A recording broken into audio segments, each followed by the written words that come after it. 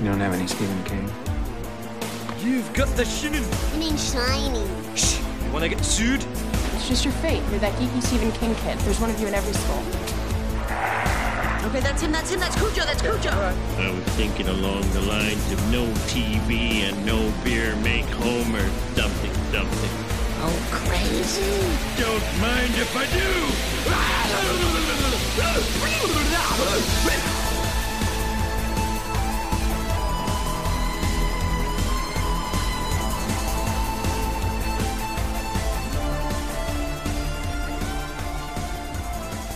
Hello and welcome to Tower Junkies, presented by ObsessiveViewer.com. Tower Junkies is a podcast celebrating the work of Stephen King, hosted by two lifelong constant readers.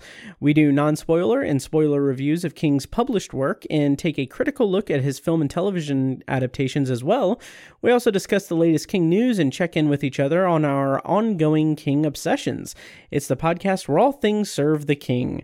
You can find more of our work at TowerJunkiesPod.com. You can also like the Facebook page at Facebook.com/TowerJunkiesPod and follow us on Twitter and every other level of social media, meaning Instagram, at Tower Junkies Pod. And if you'd like to support what we do here, you can become a patron at patreon.com/obsessiveviewer for a ridiculous amount of bonus content spread across all of obsessiveviewer.com's various podcasts. Currently, I am doing a weekly review series on nightmares and dreamscapes. I'm going story by story and recording my thoughts on each individual story. I previously did that for Skeleton Crew and Night Shift. So if you sign up at the $2 or above levels, you'll have instant access to, at this point, an ungodly amount of hours of content on that alone. And I also do TV reviews and other book reviews. And at the $5 and above levels, you get that plus commentary tracks and what I call Patreon potpourri of me talking about movies and everything. So a lot of stuff. Go check it out. Patreon.com/obsessiveviewer. I'm one of your hosts, Matt Hurt, and you can find me on Twitter at TowerJunkiesPod or at ObsessiveViewer. And joining me as usual is Tiny. Tiny, how is it going? Going good, man. Hello, fellow Stevies. Fellow Stevies. I was just thinking, there's no like nickname for Stephen King fans out there, is there? Constant readers. But that's too general. That's not specific to Stephen King. Well, yeah. I mean, it is kind of co-opted by Stephen King. Yeah, but right. It is. I do feel like there should be something a little bit more Kingy than that. But totally. But yeah. Stevie's. I mean, we'll come up with something, and we'll trademark it and get rich. Yes. Oh God, yes, please. Again, patreon.com/obsessiveviewer. So yes. So today on the podcast, Tiny, we're going to be reviewing Carrie, King's first published novel. Very excited to talk to you about that. This is one of those novels that I had and have on rotation, just like I'll listen to the audiobook while I'm working, and just kind of have it sort of as background noise, but it's a good one. I like it. I don't think it's on my top 19, but we'll talk about that after the review. But it's very, very palatable, I would say. Boy. Yeah. But before that, we're going to do our standard news and check-ins. Tiny, do you have any Stephen King check-ins this evening? I don't think I do, actually. I have not been reading Stephen King stuff lately. Mm-hmm. Yeah, unfortunately, I don't. I mean, other than, an episode we did with Kim C. Yeah. Yeah, that's about it. Nice. Did you didn't dive into any other Skeleton Crew stories, did you? I have not yet. Okay. No. Yeah. Any on Nightmares and Dreamscapes that catch your eye at all? Because I know that we're hopefully going to have Kim C back for another episode. with a couple of stories from Nightmares and Dreamscapes. Once I finish my Patreon series and everything. So, off the top of your head, or like seeing like the list or anything, I know that I just sprung that on you. Yeah. Nothing that's really jumping out. I know at one point you told me about a story. I want to say it's not in Nightmares and Dreamscapes. It's called The Ledge. Is that on? Oh yeah, that's in Night Shift. Night Shift. Okay. Yeah. Oh yeah, The Ledge is good. really cool. Yeah, that one is wild. Yeah, absolutely. I have told you that I would recommend on Nightmares and Dreamscapes, I would recommend Dolan's Cadillac and Chattery Teeth. There's also Popsy is pretty good. The Moving Finger I really liked. And they got a hell of a band. And yeah. And the 10 o'clock people is cool too. So there's some cool stuff. But check out my review series on Patreon, guys. Patreon.com/obsessiveviewer.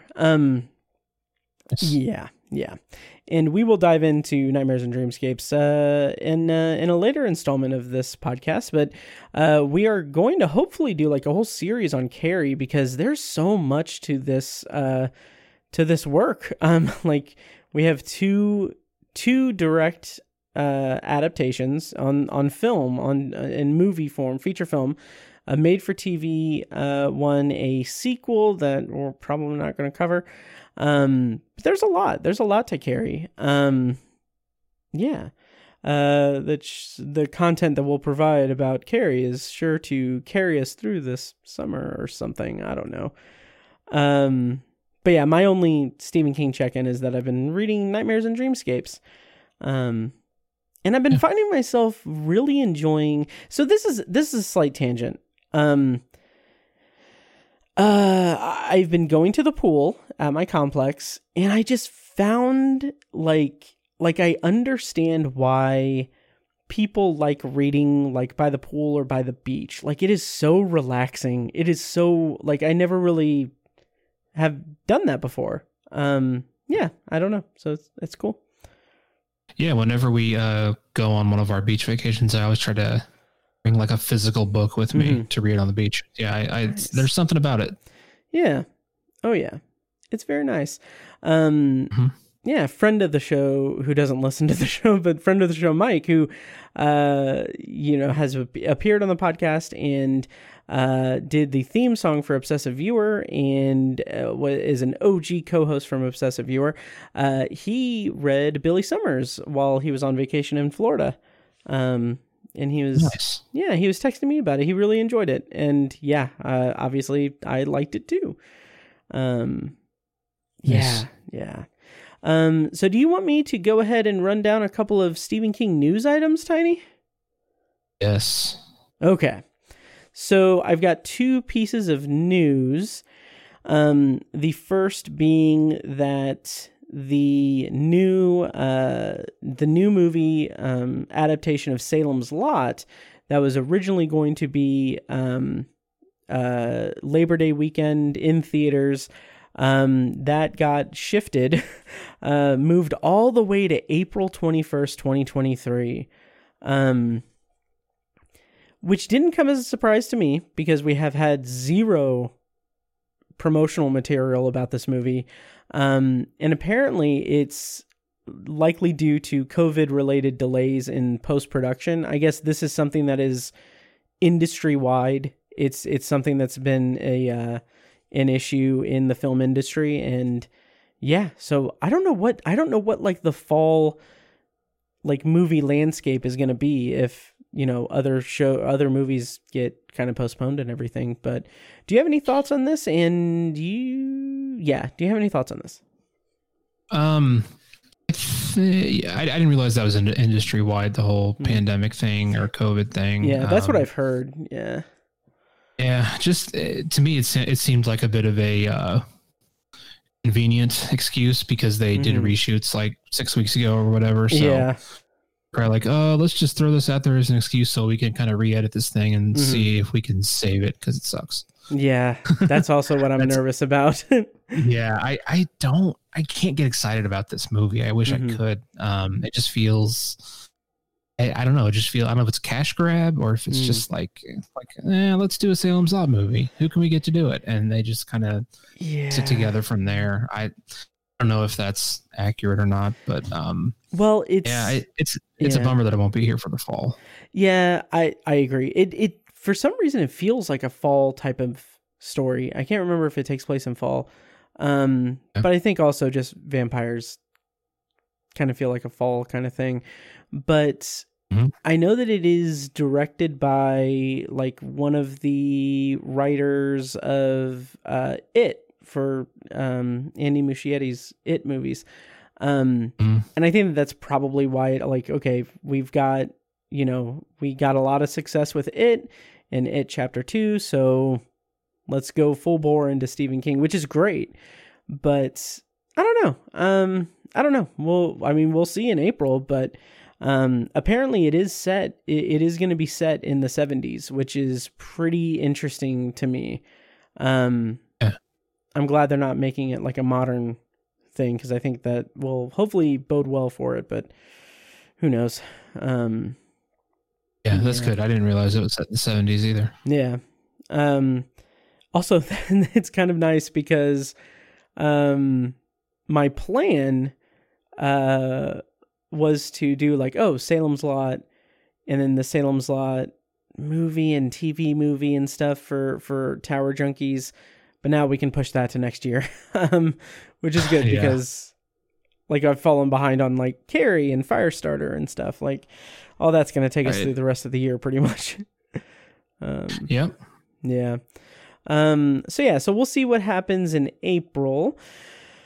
The other piece of news I have is that the headline from Cinema Blend is Stranger Things creators talk Stephen King's The Talisman adaptation and how executive producer Steven Spielberg's influence shines through the horror. So the Duffer Brothers from who are behind Stranger Things, they are going to adapt The Talisman as a Netflix series. This was first announced not last March, but March 2021. And it's interesting. I have not read The Talisman. Tiny, you haven't either? I've not. Okay. Yeah, that is on the docket for us, that and Black House. I've been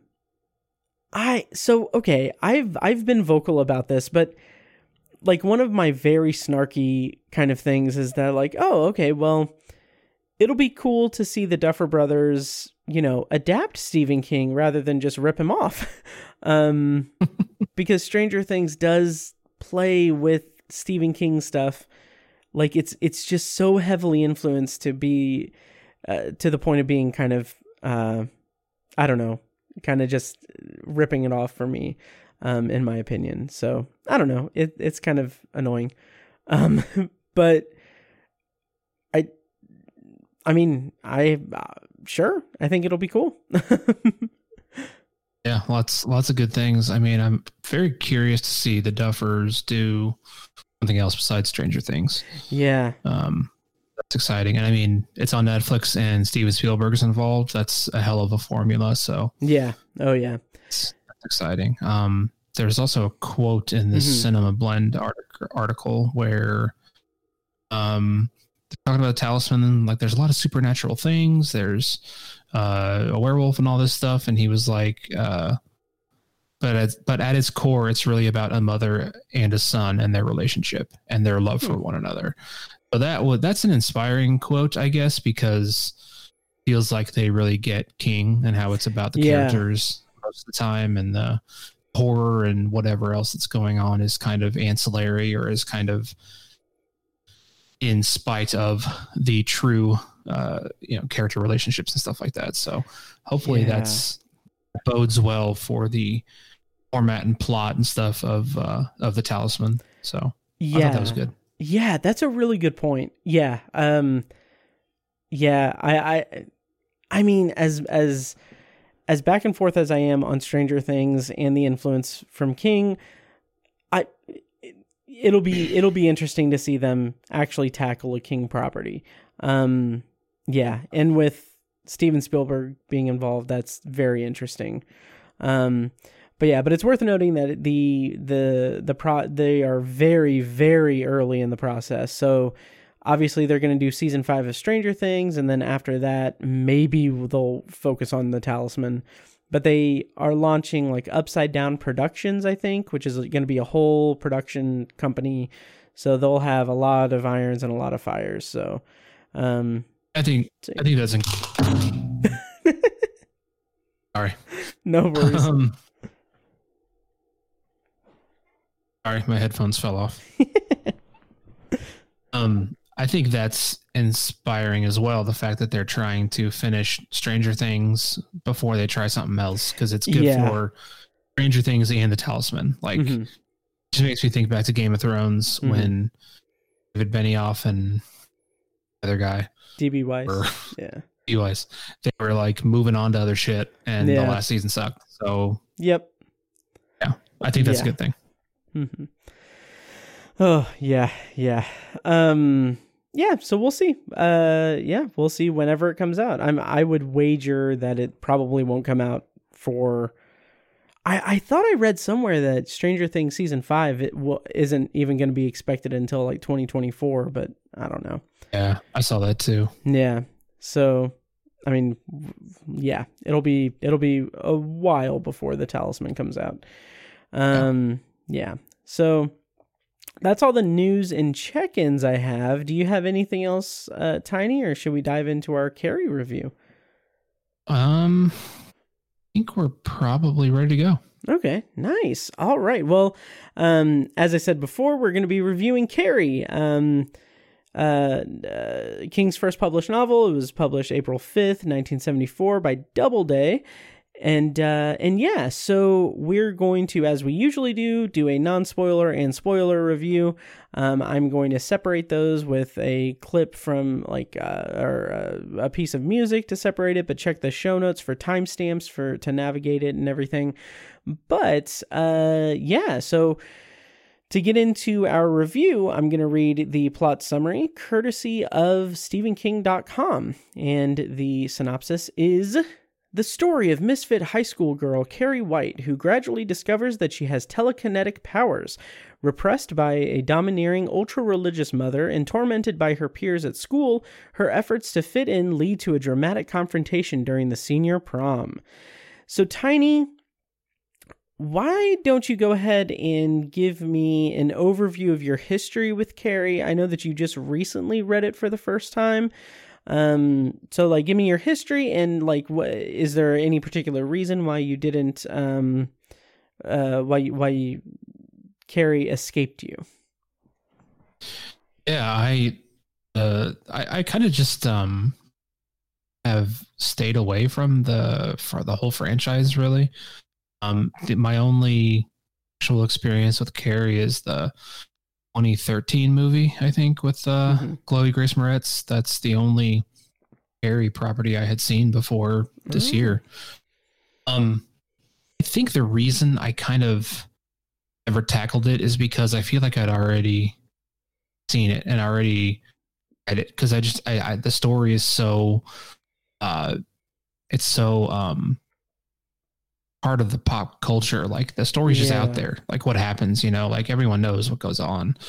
And so I just felt like I already knew the story, and I felt like I didn't really need to read it or see the movie or anything, just because it's part of the zeitgeist, and which is not a good excuse, really, or a good reason.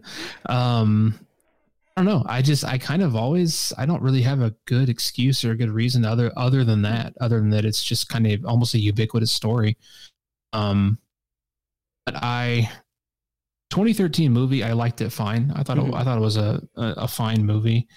And the book, of course I really liked it, but I need to read it again, because one of those deals where I kind of lost the thread once or twice. Yeah.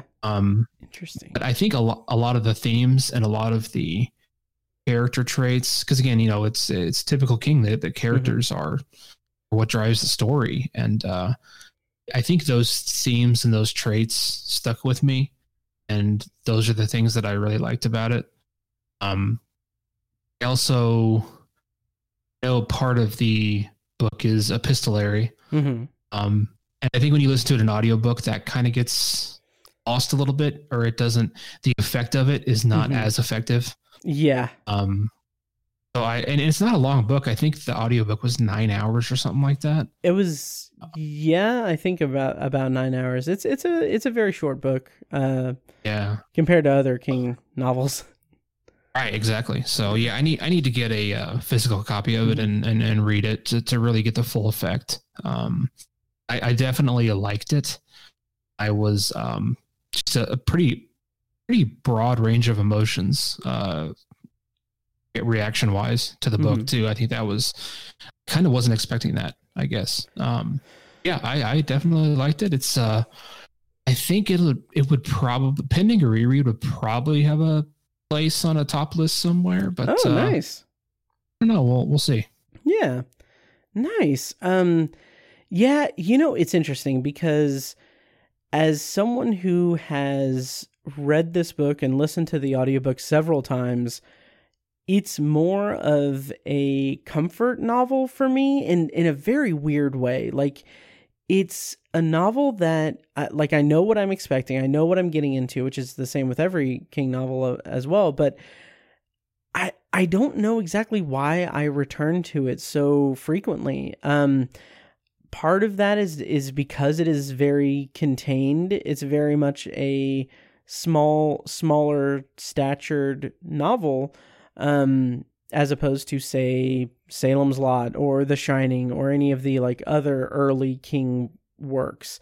So it's a little bit less of a commitment to kind of commit to, I'm going to reread Carrie. It's not like I'm saying I'm going to revisit Derry for another 1,200 pages again for it. But there's just something that makes it a little bit more palatable and a little bit more grounded for me in a way. And maybe it is because of the epistolary format, because there's a lot in it where it's just okay, well, leading up to the big event at the end of the book, we get that up front. We can we get bits and pieces throughout it, but we also get these little fragments of detail about the bullying and about the dynamics in the high school and that kind of teen angst and hormone-driven atmosphere and everything, which I find really compelling when King writes about it.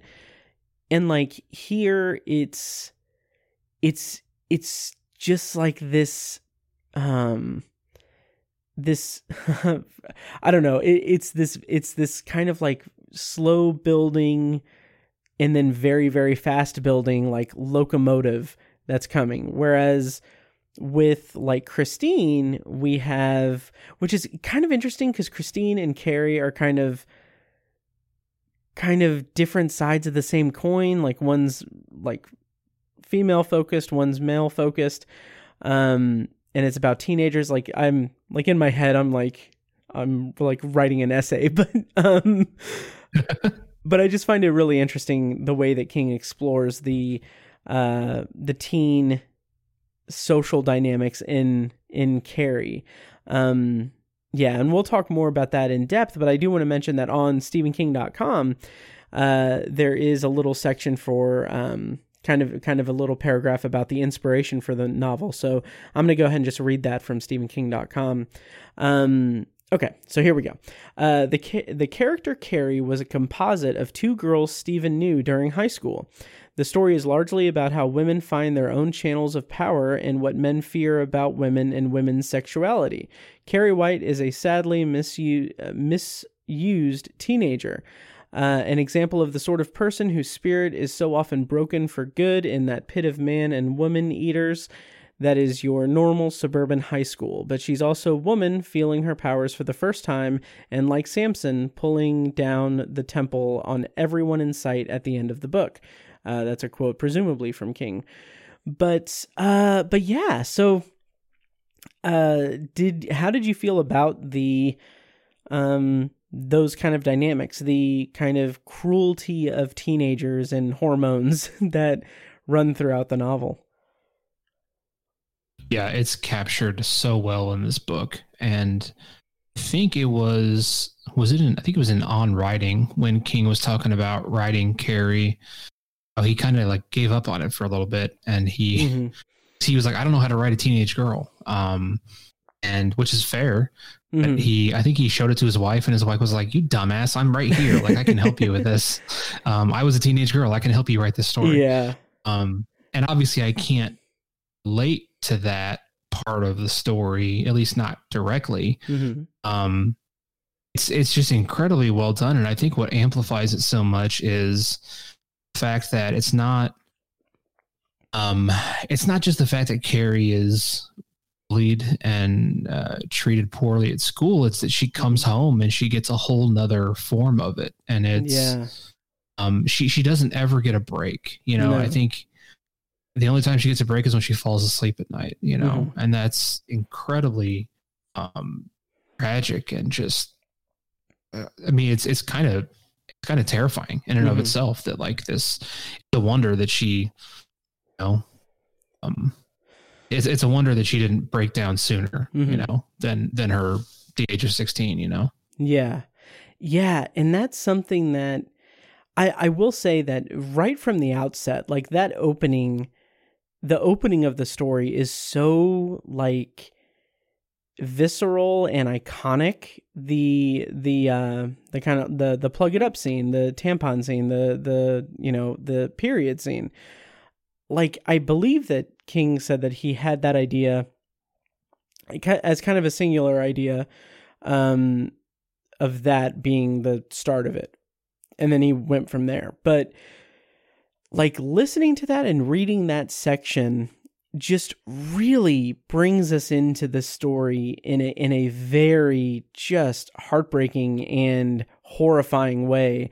And that's something that King does so well, is show the horror of humanity and like the cruelty of human beings without any supernatural stuff, most like sometimes. And like having that be the lead for the story, having that be our gateway into the story. Like, okay, this girl who is 16 has not yet had her first period, and she suddenly gets it, and she thinks that she's dying. Like that psychologically is so scarring and horrifying. And I think it's written incredibly well. And it's just, yeah. And when you kind of dovetail that into Carrie's home life with her mother and this just completely deranged, unhinged, religious zealot, it's a tragedy. It is an absolute tragedy of a story, and I love it for that. And there's hardly even any redeemable characters. There's a few. The gym teacher, you know, she's a bit conscientious, you know, as well as the character of Sue. Yeah, she's a good person, really. She has remorse for how she reacted initially and tries to make up for it. But so many of the other characters, especially the ones that directly affect Carrie, are just atrocious. The Chris character, she's kind of like the lead popular girl who kind of led the tampon scene. She's just evil. I mean, her vindictiveness is so it's just crazy, and like she's just an awful human being. And then her mother that we kind of touched on already, and mom kind of tells her some things and goes into it that her dad was probably just as bad. Yeah.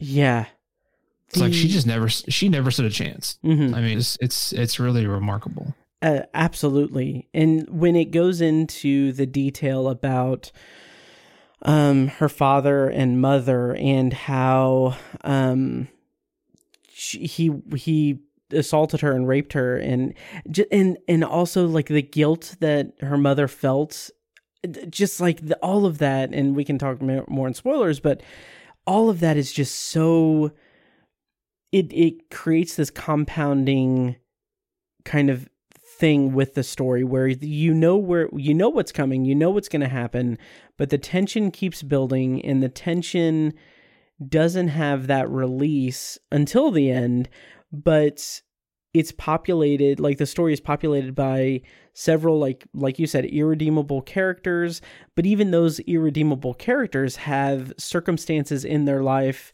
that are sort of, there's a vulnerability to them, or some of their actions are not, well, maybe not their actions, but some of their, like, they're victims of circumstance in some cases, and they're victims of situations that are beyond their control, or they're survivors of trauma, but that doesn't excuse their like cruelty or anything in the main story. But I don't know, it's just such an interesting narrative structure to have this be the lead up to a catastrophic, horrific event, and have it be following the protagonist of the story being this incredibly vulnerable and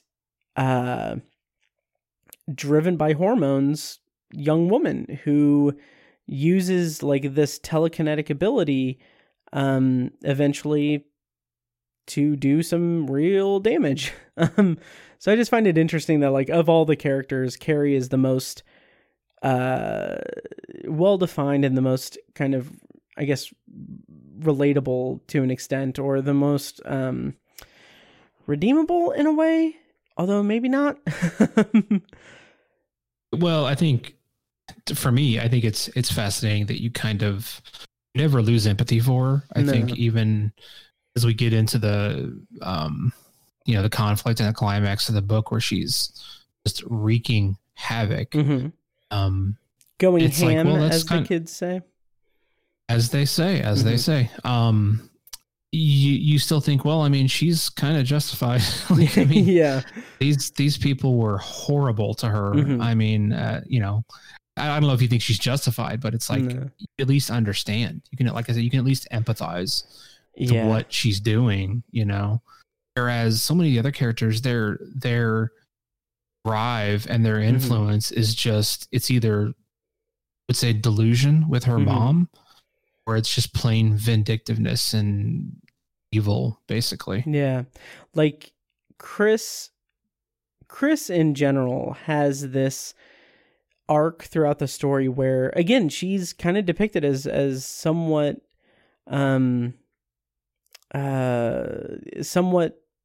oh God, there's a word I'm looking for, like somewhat sympathetic, in that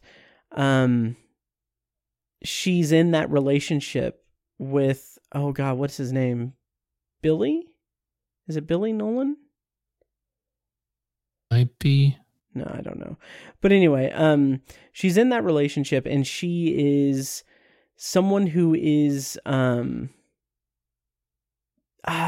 don't know. She's someone who like there's a moment where they're planning out the prank, and they're planning it out, they're preparing for it and everything, and we're in her POV, we're in her like inner monologue, and she's talking about how, yeah, she'll have sex with him tonight,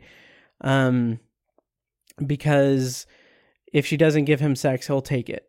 And it's just so casual and terrible, but she's also doing this stuff where it's not, I'm not saying that it has to be one or the other or anything, but I'm saying that it's a complex character, and that she's also this person who is very much entitled and feels that she is owed a certain amount of respect, even though she does these horrific things. Like when her boyfriend yells at her, she, like, her thought is like, you can't talk to me like that. My dad's a lawyer. And like, that's funny, but it's also like, it's such an interesting story. It's an interesting novel because so many elements of it, so many kids, so many characters, seem as though they are either I don't, they're kind of beholden to their parents, or they are victims of their parents in a certain sense. So I don't know.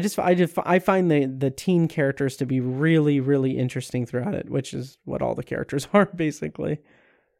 Yeah, totally. I get that. Yeah. One of the other things that jumped out at me thematically is this book came out in the 70s, and I would say around, probably the mid 2000s or so, anti-bullying became a huge part of the education system in the United States. This day, it doesn't matter if it's an elementary school or a middle school or a high school, there's a lot of, I don't know if propaganda is the right word, but there's a lot of information about anti-bullying all over the school. Yeah. And that's a big deal now, and obviously for the better. And what I find interesting about this book is that it comes from a time where that didn't exist, right? That wasn't a movement at the very least. Yeah. And bullying in fiction, at least in my experience, bullying is mostly used for comedic effect at this time. Yeah. All the way into the 80s and 90s, there's the asshole jock who gives the nerd a swirly, or pulls his pants down in the hallway and everyone laughs at him.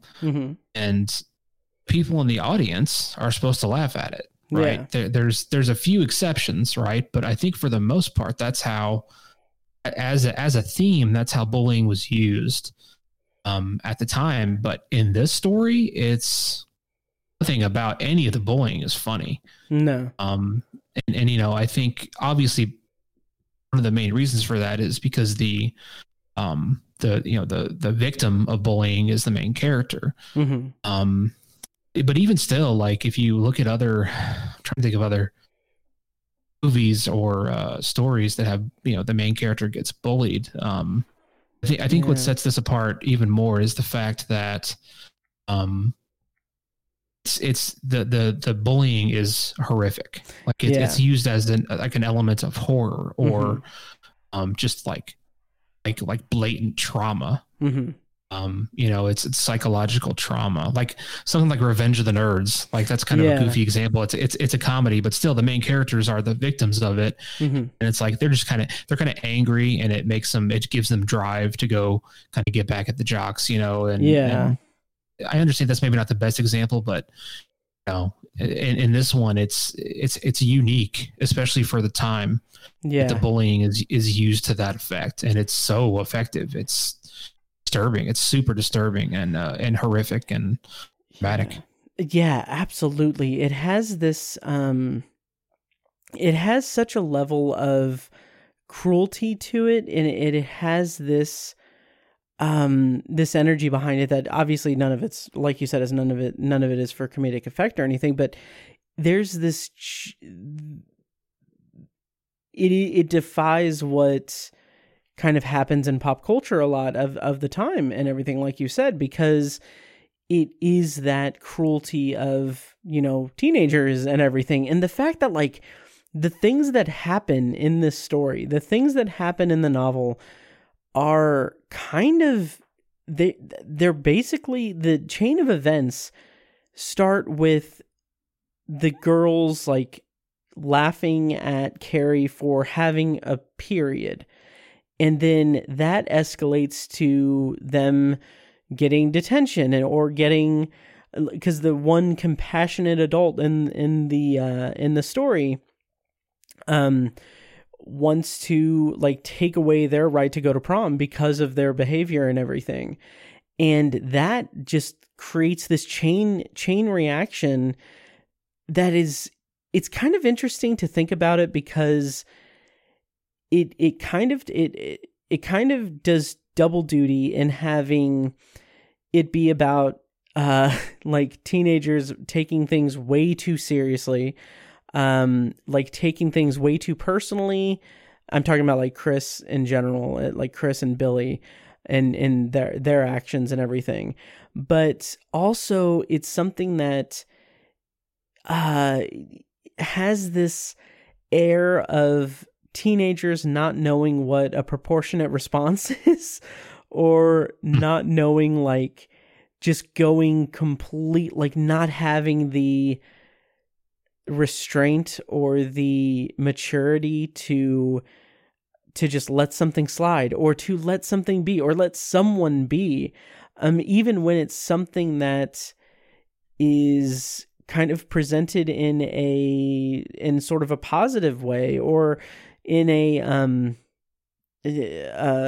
kind of redemptive way, like with Sue telling Tommy that, you know, he needs to ask Carrie to prom and everything. Like that is self-serving on Sue's part, but also it also just leads to just the most tragic thing. Like the hope and the kind of wistfulness of Carrie at the prom is just, like, before it all goes to hell, is just so tragic and sad, because it's, I don't know, because it's so hard to kind of remember how important that your social status in like a high school is when you're a teenager, and that's your entire world.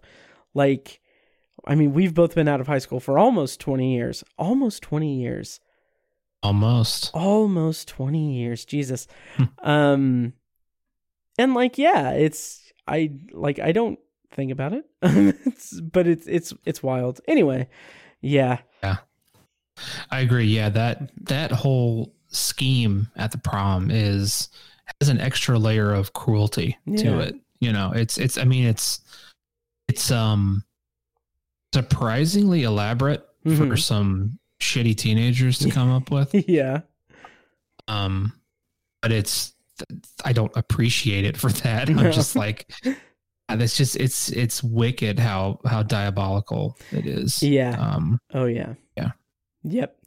Do you want to, well, let me kind of talk about bullying a little bit. And then we can go into spoilers, but, I don't know why, like, this isn't really interesting or anything, but, yeah. Do you remember there being much bullying in high school? I was going to kind of ask you the same thing. Yeah. I think if you had asked me when I was 17 or 18, I'd have been like, there's no bullying at our school, you know? And I think that kind of goes back to, sort of the perception of what bullying is. We think of the jock giving the nerd a swirly, right? Or wedgie, whatever. We think of it as physical, I guess. But that I don't remember anything like that in all 4 years. But there was some verbal things. Putting people down and kind of ganging up on people that I did see, and I don't think I participated in any of it, but I was kind of a observer and a conscientious observer. I could have stopped it. Yeah. But you know, looking back, there's a whole peer pressure and kind of the whole, I don't know I don't know what to do about this. There were one or two times looking back where I was like, you know, I should have probably said something there. Even in the moment when I was a teenager, I was like, I probably should have said something or stopped that. But yeah, I don't know if I experienced, obviously nothing even close to the bullying in this book. I never saw anything that extreme, but yeah, just some mostly verbal. In junior high, there's one person I remember just everyone wanted to fight all the time and never really got it. And I do remember that. I don't know. I guess that was bullying. I'm not sure how to categorize that, but I don't even know if you remember what I'm talking about. I don't. Okay. Yeah, we'll talk off mic. We can talk off mic, but yeah, for the most part, it's mostly verbal, which I think it's easy to write that off. You know, I think a lot of people are like, that's just teasing or breaking balls. And it's like, no, I think if it's bullying when you see it. Yeah. You know? It's just locker room talk. Fucking A, right? And some of it was in the locker room. That's where so that's where I saw it happen. You know, again, there's that dynamic of jock teasing the nerd. Yeah. And really, for me, it was, other jocks teasing other jocks. Yeah. And I think it's safe to categorize it as like verbal bullying. Yeah. So what about you? How did you? I agree. There was definitely verbal and like emotional kind of bullying that was present. And it's interesting because like, I never think about high school. I don't really care anymore, but like, I remember like I was a ball of anxiety and everything. And like some of like, I can't remember specific like examples or anything, but like I remember like the relatively like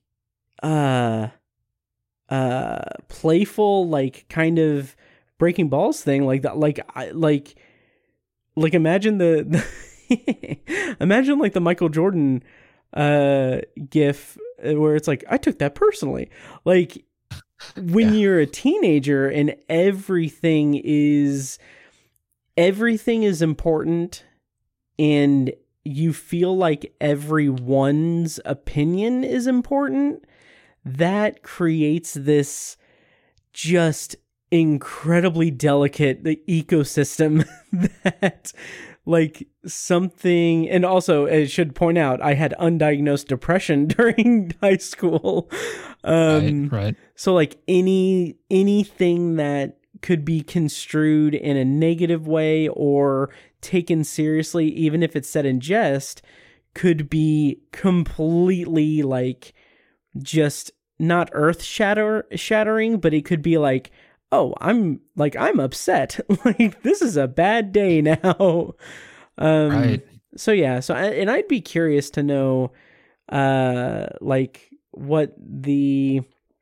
curious, but not that curious to know like what the climate is in like high school, like settings now, that like bullying is something that, is more talked about. I think it's morphed into, I'm not even sure how to categorize it, but basically pressure. I think it's morphed into social media. Yeah. Oh, and yeah. It's like comparing lifestyles, comparing body types, comparing home life, what you project onto social media. I think that's become. I think that's what bullying has morphed into, and I'm obviously not an expert. This is all just my opinion. This is all conjecture, but I think it could be even more poisonous than the bullying was. But absolutely. Oh yeah. Right. I mean, the suicide rate for teenage girls has quadrupled since we were in high school, and that's horrifying. Yeah. Yeah. Welcome to my TED Talk. Yeah. Right. Yeah. I've thought about this and said this before, but like, I can't imagine being a teenager again, but being a teenager in the world of social media and everything. Like I can't, God. Yeah. Like we had AOL. I think about that a lot. Yeah. Oh yeah. Like we had AOL Instant Messenger. That's about it. Right. And like that was navigating that as an anxiety-filled teenager who had had a brain disorder that made me think less of myself on a consistent basis, undiagnosed depression. That was hell itself. I can't imagine social media. Like, no, thank you. So, I completely agree. My sister-in-law was a high school teacher, Mm-hmm. and she finally quit. She just got a new job. She just started summer, and her attitude and her stress levels have already changed. Just in like 2 or 3 weeks. And that was not about pressure that the kids experience. It's just about the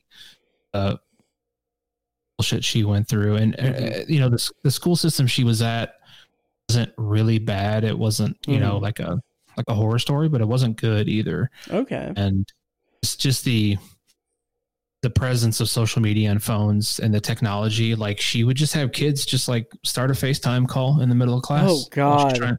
She's trying to teach. And then like she goes over there and it's like FaceTiming their parents. Jesus. And she would be like, okay, mom and dad, we need to hang up the phone now. And she would go to hang up the phone, and the kid was like, you can't touch my personal property. No, she's assaulting me. She's harassing me. And would turn it into a thing. And I was just like, I have no clue how she put up with it as long as she did. But she's a teacher for like 10-ish years, and she was just like, I'm done. And so she's already feeling so much better at her new job. So I mean, it's good for her, but it just makes me worry for all the other thousands of teachers out there, you know, that put up with that shit. Yep. And the kids, how they're growing up. Of course the kids too. Yeah. I mean, that's Yeah. Oh. Well, yeah. Do you want to go into spoilers for Carrie? Totally, yes. All right. Well, I'm going to go ahead and play some music to separate our spoiler discussion from our non-spoiler discussion. Check the show notes for timestamps and all that. But when we come back, we're going to be spoiling Carrie the novel.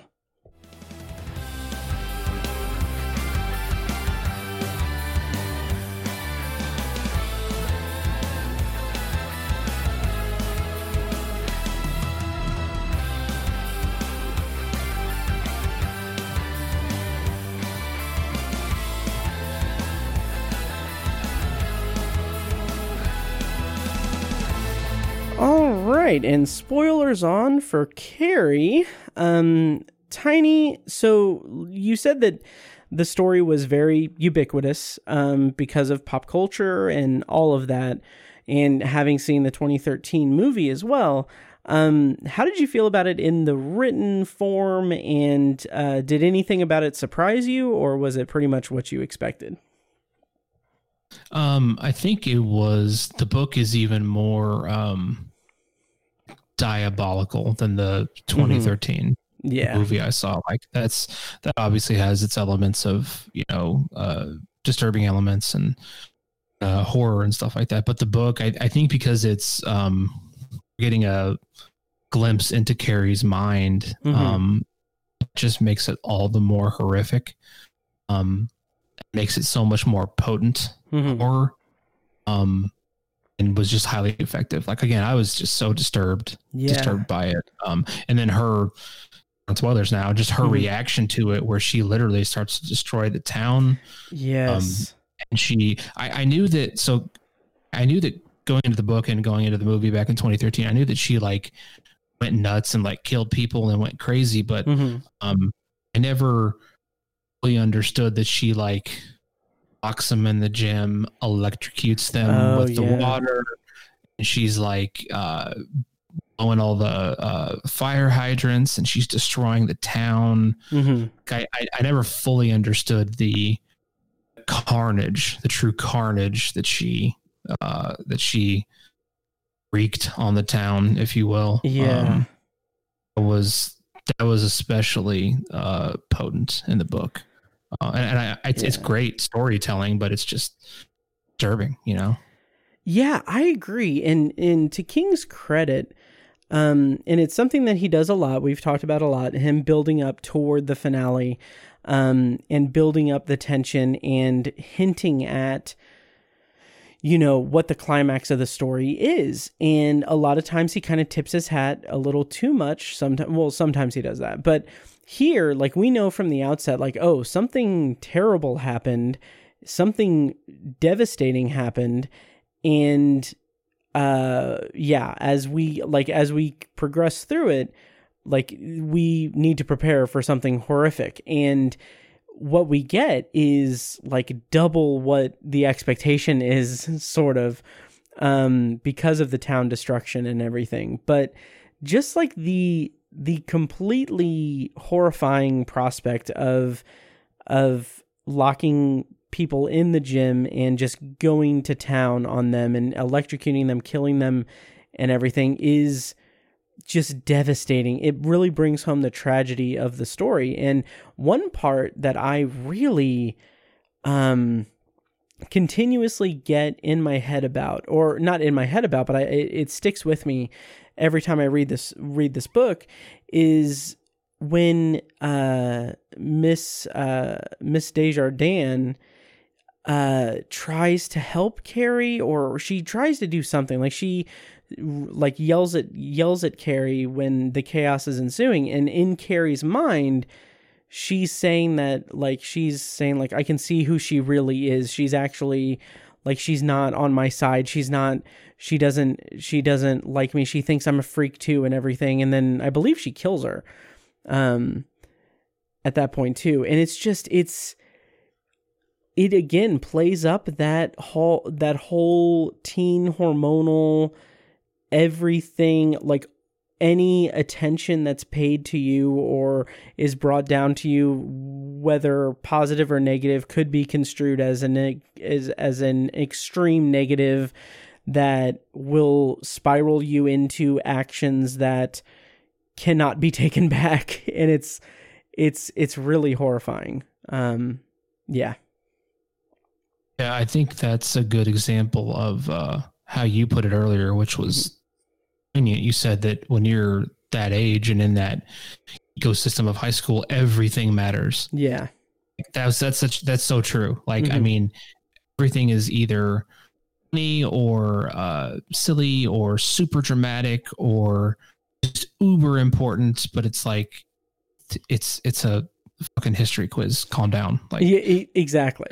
Yeah. Or it's like, it's a joke or something, you know, but just never know, and like such a fragile teenage mind, how something's going to affect them. And you know, it's really, I kind of forgot about the whole gym teacher thing, where she's basically like, this kid's weird and a freak, but I kind of have an obligation to stop this or help her, but I don't really want to. And Carrie picks up on that, you know, and that's she holds it against her later. But you know, teacher probably was thinking it was an insignificant thing. Right? It's something she probably didn't even necessarily remember. Well, I'm sure she remembered the whole tampon thing, but right.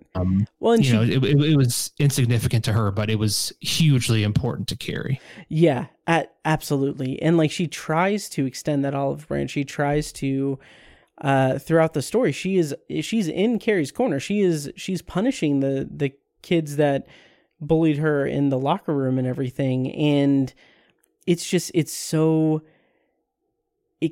kind of a weird indictment of, like, you know, bully culture, if that's a thing, but like of just saying that, oh, hey, I mean, you can do everything you can, but that's maybe not enough. It's very bleak. Right. Yeah. But another thing about just kind of like the bullying aspect of the story is that something I found really interesting that King did is that when they pull the cord and the blood comes down and everything, the bucket hits Tommy in the head, and like, it's kind of said that like that's kind of what killed him. Like, he dies from that.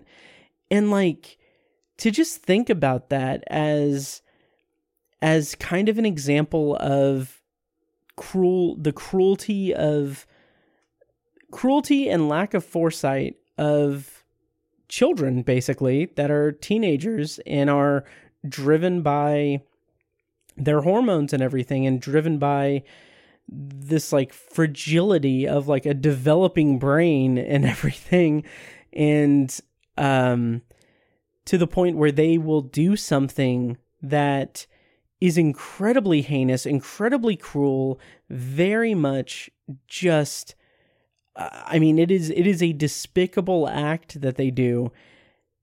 And then even without the supernatural stuff, without the telekinesis, without any of it, like that alone is something that killed a kid. Like, and I just find that to be really interesting that King implemented that in it, almost as if to say that, you know, I mean, it, you know, this is a crazy telekinesis story, but also look how fucked up these kids are. And yeah, teenagers are dumb. They're idiots. Yeah. And what's crazy is they don't know it. They think they know everything. Mm-hmm. Really, they know fuck all. Nope. And they can't see all the consequences of their actions. Right. And fuck, Jesus, I was so guilty of that when I was a kid. Oh yeah. Now it never resulted in anyone dying. Yeah. Right. You know, that's a it's a great example of that, right? That Tommy dying from the bucket hitting him in the head. You know, that's like when you're a done teenager, you're like, oh, we're gonna do this and it's gonna be funny, and then the guy fucking dies. Yep. I mean, that is the most teenage thing I can think of. Absolutely, just lack of consequences or lack of thoughts of consequences because hey, you're untouchable. You're a teenager. These are the best years of your lives. Yeah, it's messed up. Yeah. And the other side of that, or the other kind of, thing to kind of talk about Carrie as a character, when she is at the prom and she is, like she is kind of on cloud nine. She's realizing like, oh, this is, like she's experiencing a completely different side of what is her entire life, basically. That and when we watch the De Palma film, we'll talk about that as well because I think that's depicted very well in the movie. But in the book, it is so like it's like I said, it's that locomotive that's heading toward disaster. But in that moment, we want it to kind of switch tracks and go down like we want her to be okay, because it feels just so good that she feels happy for once, and it's kind of cruel on Stephen King's part, but yeah. Did that resonate with you at all? Yeah, definitely. But I think it mostly I was just thinking about like how this is just all set up. This is just attempt to build her up just to tear her down. Yeah. That was, I mean, I guess only partly because Sue is actually, she actually wanted Carrie to enjoy that moment and have some redemption, but everybody else was like, fuck that, we're going to build her up and tear her down. Like, we're going to use this to take her down a notch again. I just knew I knew it was building towards that, and it's like just added to the cruelty for me. I wasn't really thinking about, oh, this is a nice moment for her, because it's like, no, it's all going to get ripped away in a heartbeat, you know? Interesting. Yeah. I mean, yep. So I totally get what you're saying, though. It's, you know, it's like we need a break from all this tragedy and craziness, which I think we have that tender moment at the very end, which I don't necessarily mean to jump all the way to the end, but she confronted her mom. She has a stab wound and she's basically dying. Yeah. And Sue finds her and they have like a conversation. I think it's partly telepathic. Yeah, like Sue like asks her to like look inside her to, you know, see that she didn't intend this and everything, and like this wasn't her doing. Yeah. Right. And we get a tender moment between those two characters, and like it's kind of too late. She's gonna die, but it's that is the one redeeming kind of, I don't know about joyous moment, but it's a moment of reprieve. All the horror and just torture and awfulness of the book. And I'm glad that, I don't know if you can call it a happy ending, but something she kind of makes a friend. Like it's like there's a reciprocity of respect and empathy between two characters. And Carrie, I don't know that she's ever felt that. No, definitely not. And it's interesting too, because even Sue has like that moment where she is like thinking about Tommy and Carrie, and like she even has a moment where she's like, yeah, well, maybe Tommy will fall in love with her and everything, and wouldn't that be hilarious, or wouldn't that be rich? Like, oh yeah, and it's implied that she's pregnant with his kid and everything. But even that's playing up the status of Carrie, like, oh, there's no way that would happen. I'm a good person because I put this thing together for her, but also, yeah, she's still Carrie White. I'm still Sue Snell. Yeah. That's a good point. I don't really remember seeing that well where she confronts her mom. Yeah. I kind of remember what physically happens, but I can't remember all the dynamics of what was said and everything. Yeah, the mattress side moment is really it, and I'm curious to see. I'm excited to go back and watch the movies and everything, because I feel like 2013's remake, or either 2013 or the 2002 made-for-TV movie, handled it the best way, because I just find it really interesting that like I think Margaret sees that all the destruction and everything going on, or she's in her head about like Carrie, like, oh, now Carrie has a social life. Carrie, now this man is going to take Carrie to like a bar, and then he's gonna have sex with her in the parking lot, and she's going to, she's not going to be pure, and she's going to have the same things happen to her that happened to me and everything. And she has all of this like anger and rage, and she gets the knife and she's like prepared to kill Carrie. And Carrie comes home and she's like, I came here to kill you, and you came here to, like, you're ready to kill me. Like, that's really fitting, or whatever. I don't know. She didn't say anything like that. Like, she just commented on it. But the way that she kills her mother is incredible and intense and personal. She uses her telekinesis to, I believe it's to slow down or stop her heart. And right. Yeah, and the way King describes it, like the blood leaving the vessels and everything, is just like that is such a not such a horrific end for a horrific character, but also just very, very brutal and personal. Kind of fucking cool, really. Yeah. I was gonna say that too. I mean, if you're gonna have telekinesis in a movie and a character just go absolutely ham, why not have her just like? I mean, it would have been even cooler if she just like moved her heart from her chest or something. With telekinesis, that would have been.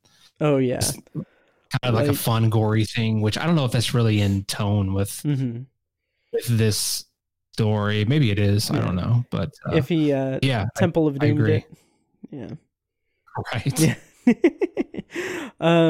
Yeah. But that was just really, that I always kind of wince at that and everything. You're chilling, sure. Yeah.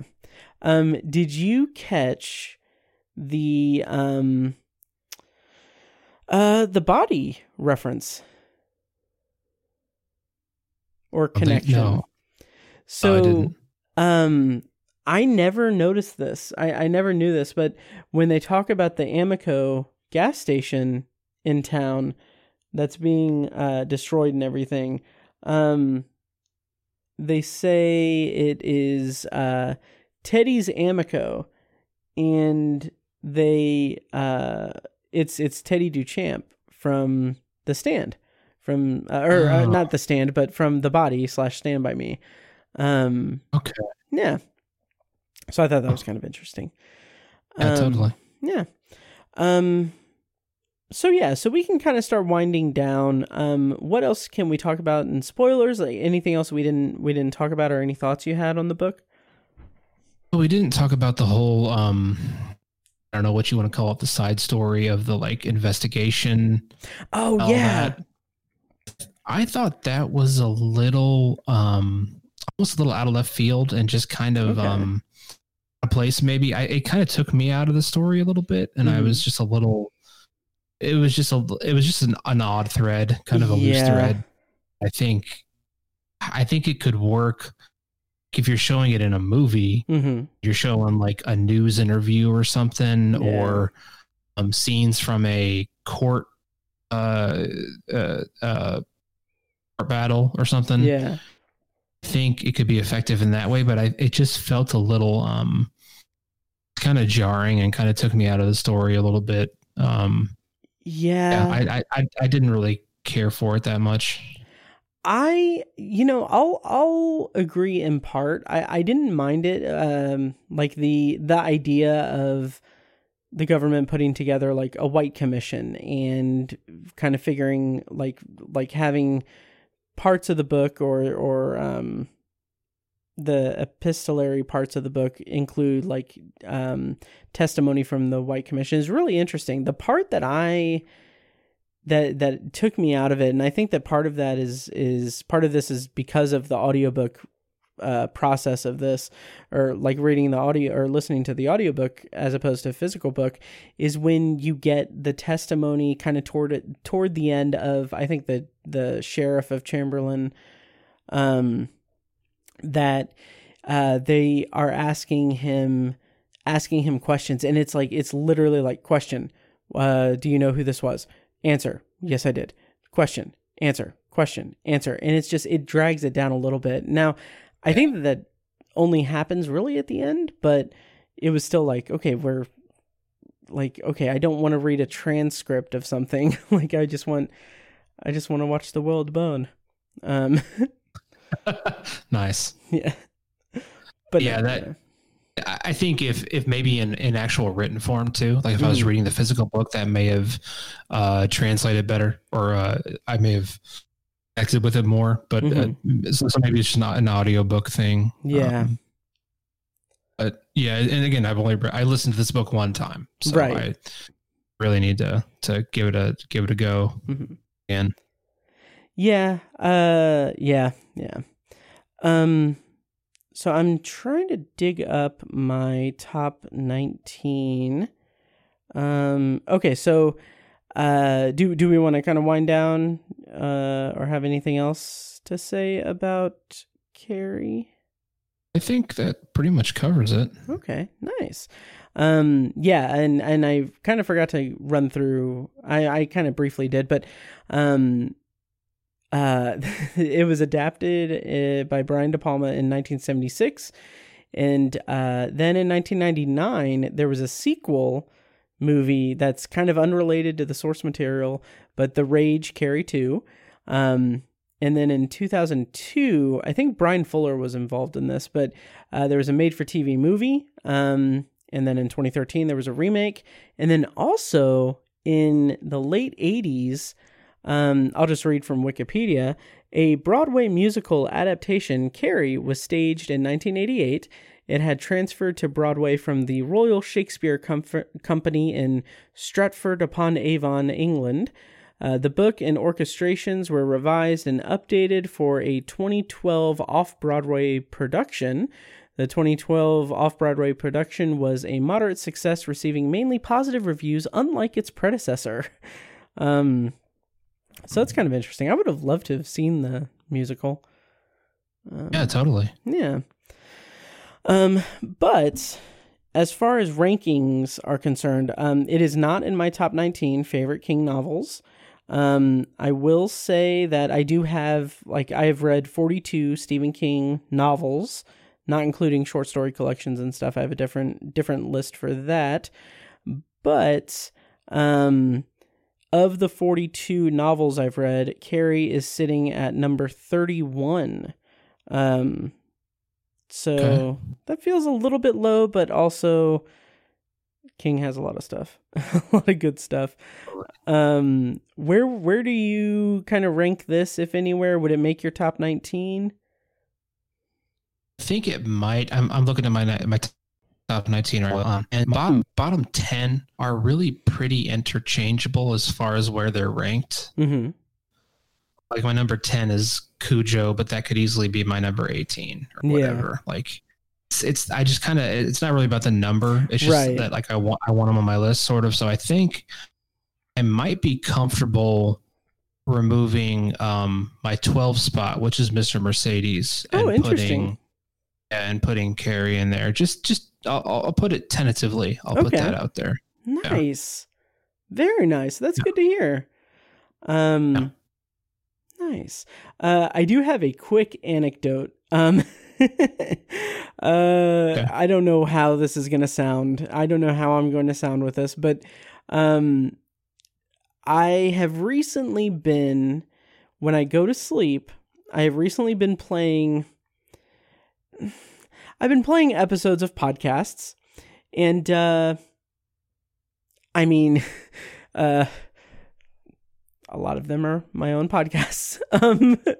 So so I've been listening, like sleeping to the sound of our shows, and I fell asleep listening to our top 19 Stephen King adaptations episode of Tower Junkies, and like, in the dream, and like this doesn't usually happen when I have outside noise playing while I sleep, but I think because I know the thing that I'm listening to so well, it's infiltrating my dreams. But like I had a dream where I was editing that episode of the podcast because I was listening to it. Yeah, very random. But anyway, yeah. I also had a dream where I spoiled the Dark Tower series for my sister intentionally. And felt very bad about it, but yeah. It was weird. Talk about evil. I know, right? Yeah. But then again, she'll never read the Dark Tower series, so. True. Yeah. So I don't know. My wife is so the opposite of spoilers for me. Oh, yeah. She actually wants to know what's going to happen. Oh, wow. Like when we were watching The Godfather, she was like, she's like, what's going to happen to Fredo? I'm like, watch the fucking movie and you'll find. She's like, I don't care. Just tell me.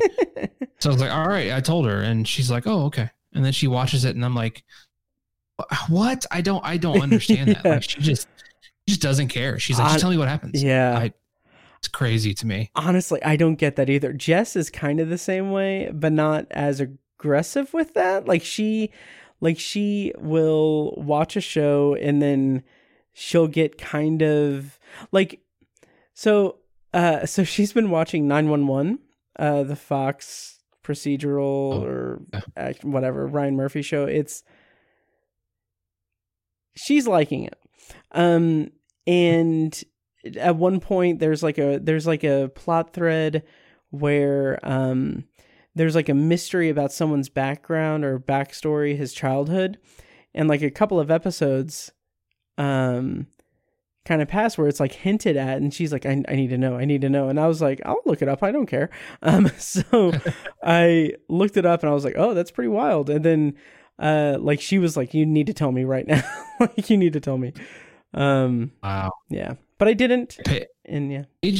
Paige is so bad about it. We'll be watching something like historical. Mm-hmm. We were just recently watching I think it was called First Lady on Showtime. Oh, okay. About like they picked 3 first ladies, Eleanor Roosevelt, Betty Ford, and Michelle Obama, and they just kind of did. Have you heard of that? Have you? I've heard something about it. Yeah. Okay.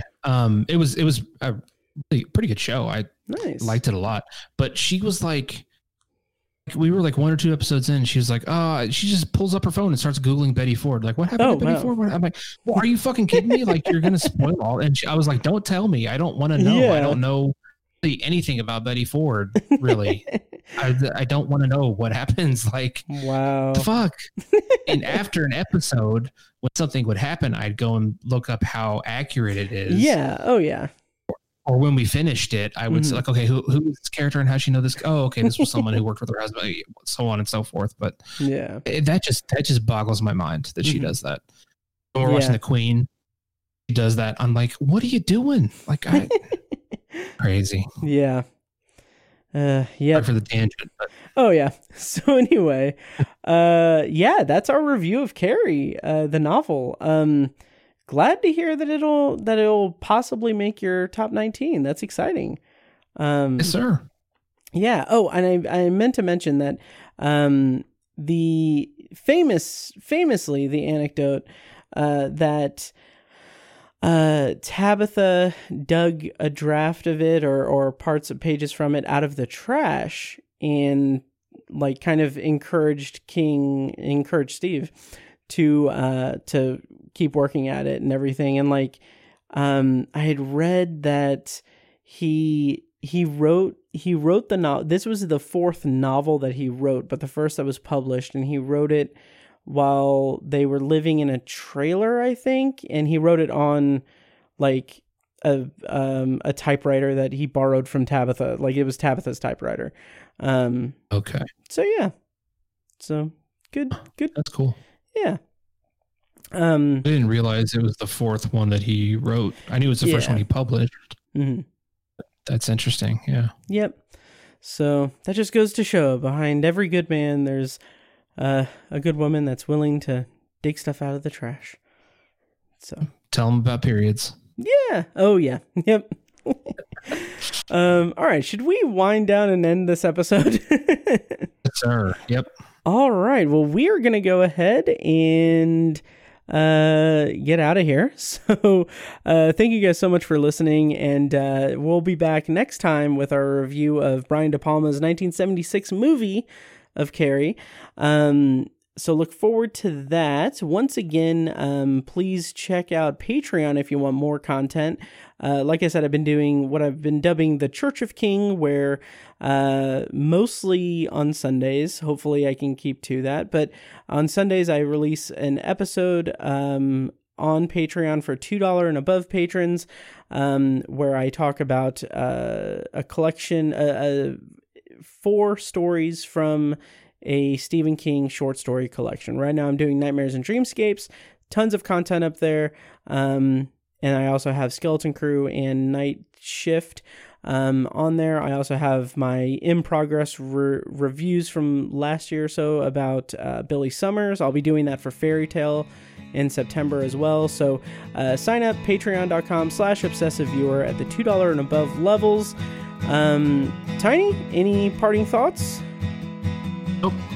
All right, great. Well, thank you guys so much for listening, and yeah, long days and pleasant nights. May you have twice the number. Yeah.